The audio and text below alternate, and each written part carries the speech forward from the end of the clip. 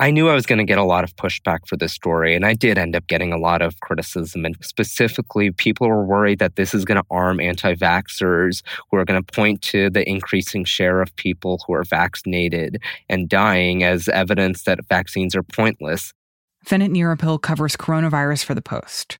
And in recent months, almost every time he writes a story about people dying of COVID, we get commenters, I get people on Twitter, I get people emailing me all saying that, oh, this virus is just affecting the unvaccinated people now. It's just the unvaccinated people who are dying, so who cares?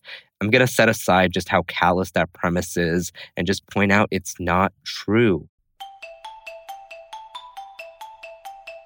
From the newsroom of The Washington Post, this is Post Reports. I'm Martine Powers. It's Tuesday, May 10th.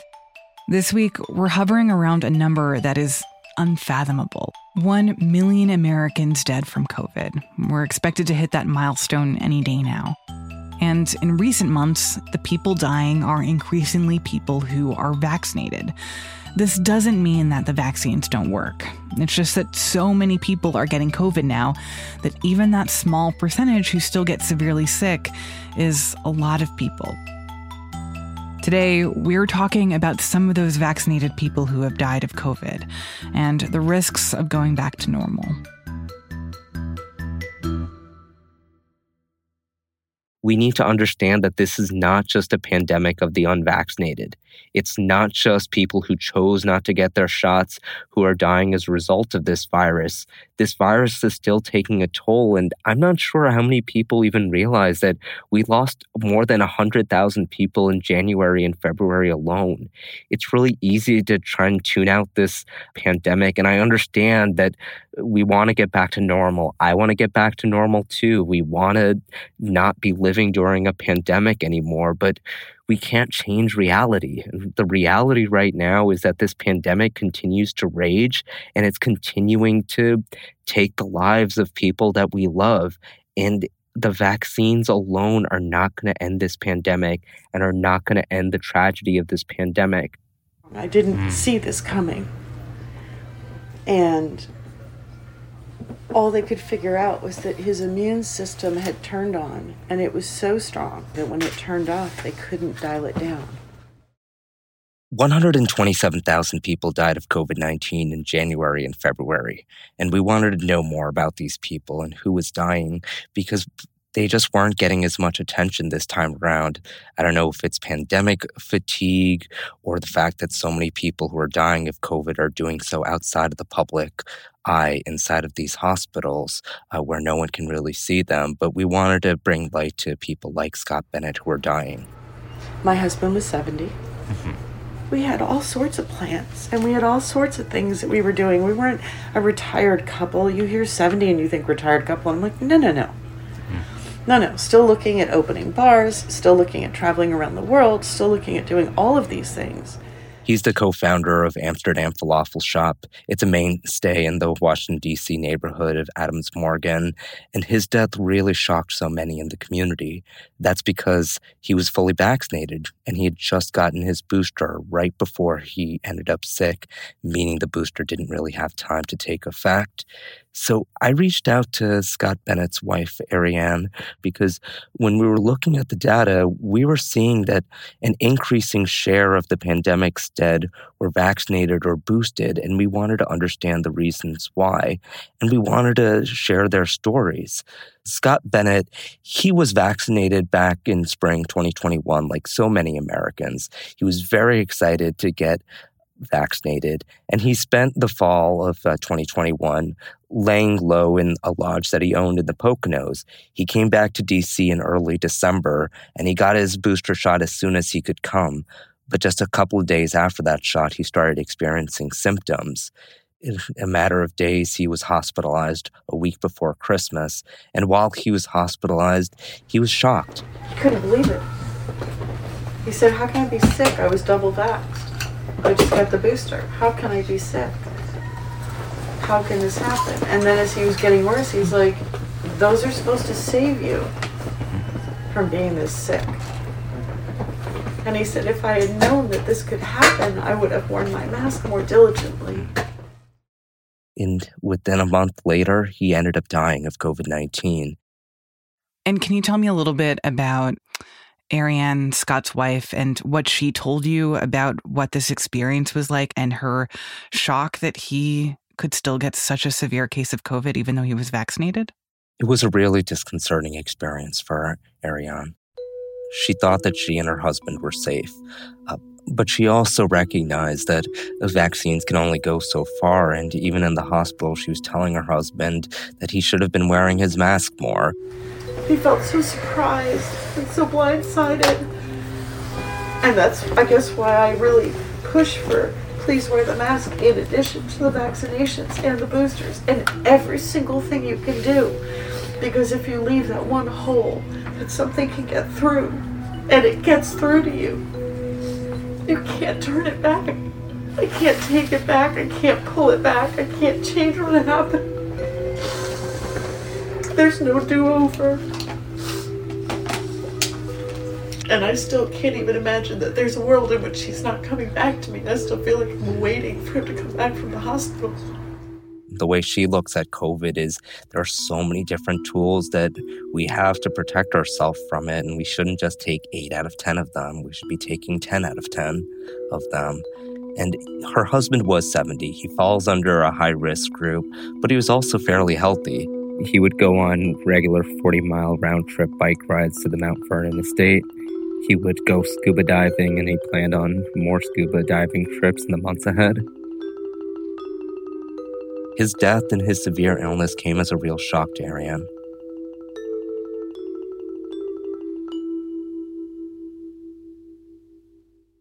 So, Finna, you have been reporting on people who have had similar experiences to Scott and his family, people who were vaccinated, that they thought that they were safe from getting infected with a severe case of COVID, and yet they still got COVID, and it was really bad, and in some cases, people die even when they are vaccinated.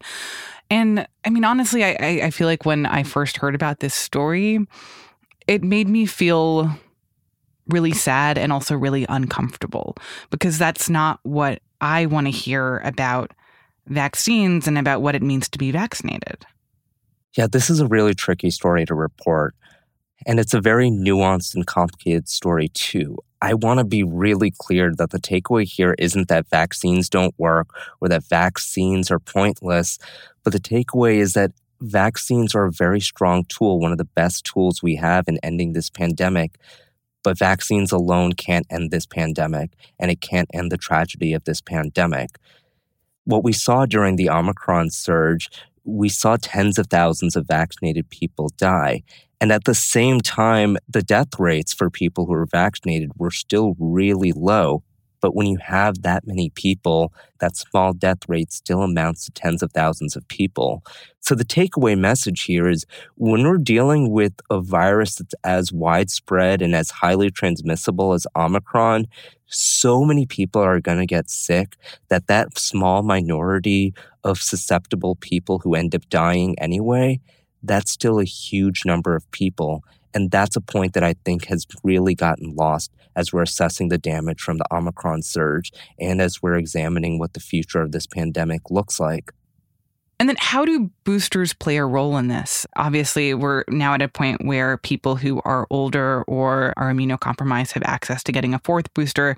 Some Americans don't have their 3rd booster. What are you seeing in the data in terms of how boosters have affected or been able to protect or not been able to protect people who are vulnerable right now? So immunity from vaccines wane over time, and that's particularly acute among senior citizens who don't have as much protection from vaccines as younger age groups. So what we saw in the data was that the death rates for people who received their booster doses was much lower than the death rates for people who just received their first 2 shots. So what we saw was that the protection from those initial shots was waning over time, but the booster doses really provided a good additional layer of defense and shored up people's immunities and protected them from the worst effects of coronavirus.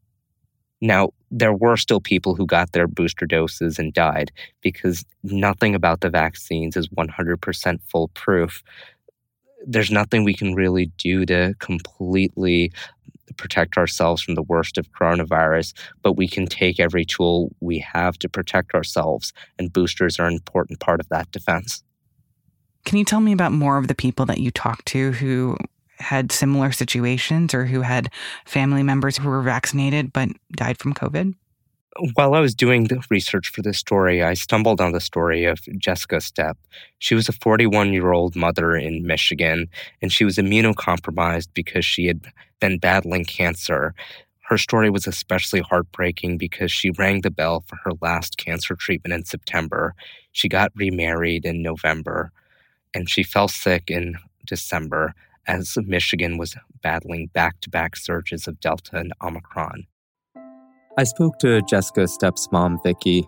She told me how her daughter wasn't judgmental about people who didn't wear masks or didn't get vaccinated, but did want people to be cautious around people like her who were immunocompromised and faced heightened dangers during surges and who couldn't count on the vaccines in the same way to offer them robust protection. You never know who you're standing next to in the grocery line. And I understand people want to press on and earn their living, and they need to do that. But you have to think about who you're in the room with. And I want it to be over as much as everybody else. I'm tired of masks and caution and stand back.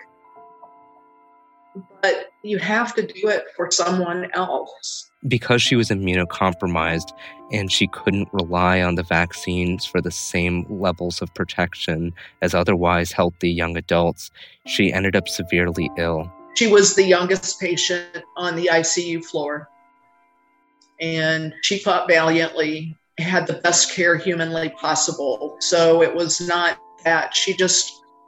Her body just couldn't fight the fight. She died in January. She left behind 2 teenage children. Just because you're in the 1% doesn't mean you don't have a life worth living. She has children that need her. She has a sister that can barely go on without her. She had an important mission in this life. She was going to travel. She was going to enjoy her new marriage. There's life potential in those people, the 1%ers. You don't know the contribution that those people can give to someone else, the hope they can give to someone else by their very survival.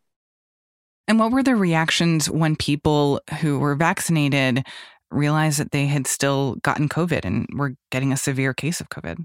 It's a really disconcerting experience when you've received the shots that are supposed to protect you from hospitalization and deaths, and you end up hospitalized anyway, and you end up fighting for your life. This is tricky because the vaccines are still offering that robust protection. It's protecting the vast majority of people who do end up getting coronavirus anyway. But for a lot of these families, what their stories illustrate is that those low rates of death, that's still a lot of people when you have so many people getting sick and infected all at once. So for the families of the vaccinated people who died of COVID-19 anyway, the takeaways that they want others to have is that you should take advantage of every tool that you can to protect yourself, especially if you're in a high-risk group. Don't just rely on the vaccines alone. Wear your high-quality masks during surges and get your booster shots. And for the rest of society, they want you to know that this virus hasn't gone away, and this virus is still inflicting a toll on hundreds of thousands of Americans and their families. Stop thinking about the small percentages of people who can get sick as something unimportant. Think about those small percentages and wonder if your child will be in them. And wonder if your wife or your husband will be in them. And then make your choices about how to protect yourself. After the break, I ask Bennett when healthy adults under 50 might be able to get another booster and what is up with vaccines for kids under 5. We'll be right back.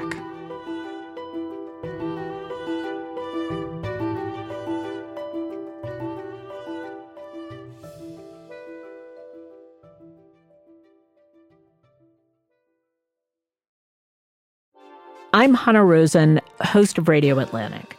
Wait, really? Every week, we talk to Atlantic writers or other creative thinkers, and we take one idea and we road test it. Maybe what I'm asking is the problem them or us? Sometimes I change my mind about things. That's such a good point. I never thought of that. Maybe you will too. Or at least you might see something differently. Ooh, that's fabulous. Radio Atlantic. New episodes every Thursday. Bennett, you talked about the importance of boosters and keeping people safe, and that there was a real difference that you were seeing in survival rates between people who had only gotten their first 2 shots and people who had ended up getting a 3rd booster. And I imagine now people who'd gotten a 4th booster. So boosters right now are available to people who are immunocompromised or older. What about the rest of us? Are 4th boosters going to be more widespread soon? So federal regulators have approved second booster doses for people over the age of 50 and for those who are immunocompromised.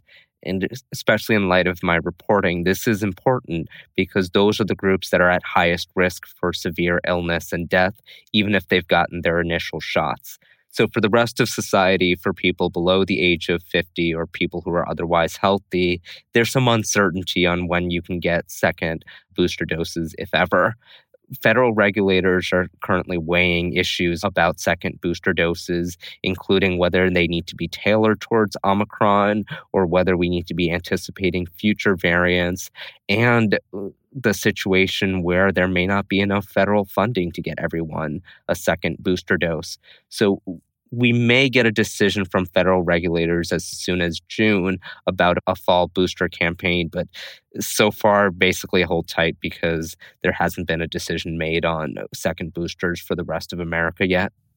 And then what about the huge swath of the population that continues to not be able to get a vaccine, children under 5? How soon are we expecting that to happen? I know that it feels like, I think to many parents, like this is the constant ever-present question that keeps going further and further down the road. But what do we know?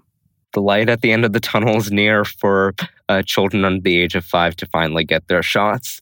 So there was a holdup because of issues with the data coming out of clinical trials, but the FDA has scheduled meetings through the month of June to review the latest data, and we could see green light for shots for children under the age of 5 as soon as this June. So if everything works out well, if the data is good, parents can start getting their children shots as soon as this summer.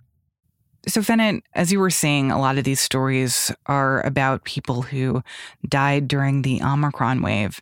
Now that we're in the world of this BA2 subvariant, what does that mean? Should we be more concerned about this more transmissible form of the virus? So one of the big takeaways from my reporting is that vulnerable and vaccinated people are at higher risk of contracting the virus when we're dealing with increasingly transmissible variants. Right now, with this uptick of BA2 and other Omicron subvariants, these are even more transmissible than Omicron. They are highly transmissible, and that means for someone who's exposed to the virus, it's much easier to contract it now. And we're in a different environment for transmission right now as mask mandates are ending, including on public transportation. The good news is that right now the uptick of cases isn't nearly as sharp as it was during the Omicron surge, and that might partially be because so many people were sick from Omicron and that they have natural immunity right now. But we're dealing with a really transmissible variant, and if you're in a community where cases are going up, if you're in a high-risk group, know that you're dealing with a variant that's going to be more common and going to be easier to contract, and it's worth taking precautions to avoid getting infected in the first place, and that includes wearing a high-quality KN95 or N95 mask, and it includes avoiding crowded indoor settings. And even though this current uptick doesn't seem to be as bad as feared, We're not expecting to be done with this pandemic. There's likely going to be other surges in late summer and fall and next winter as well, and we never know what kind of variant we're going to be dealing with next. It's important to get your booster dose so that you have that protection before the next surge hits. Fenit Nirapil covers the pandemic for The Post. That's it for Post Reports. Thanks for listening. Today's show was produced by Emma Talkoff and mixed by Sean Carter. It was edited by Maggie Penman. I'm Martine Powers. We'll be back tomorrow with more stories from the Washington Post.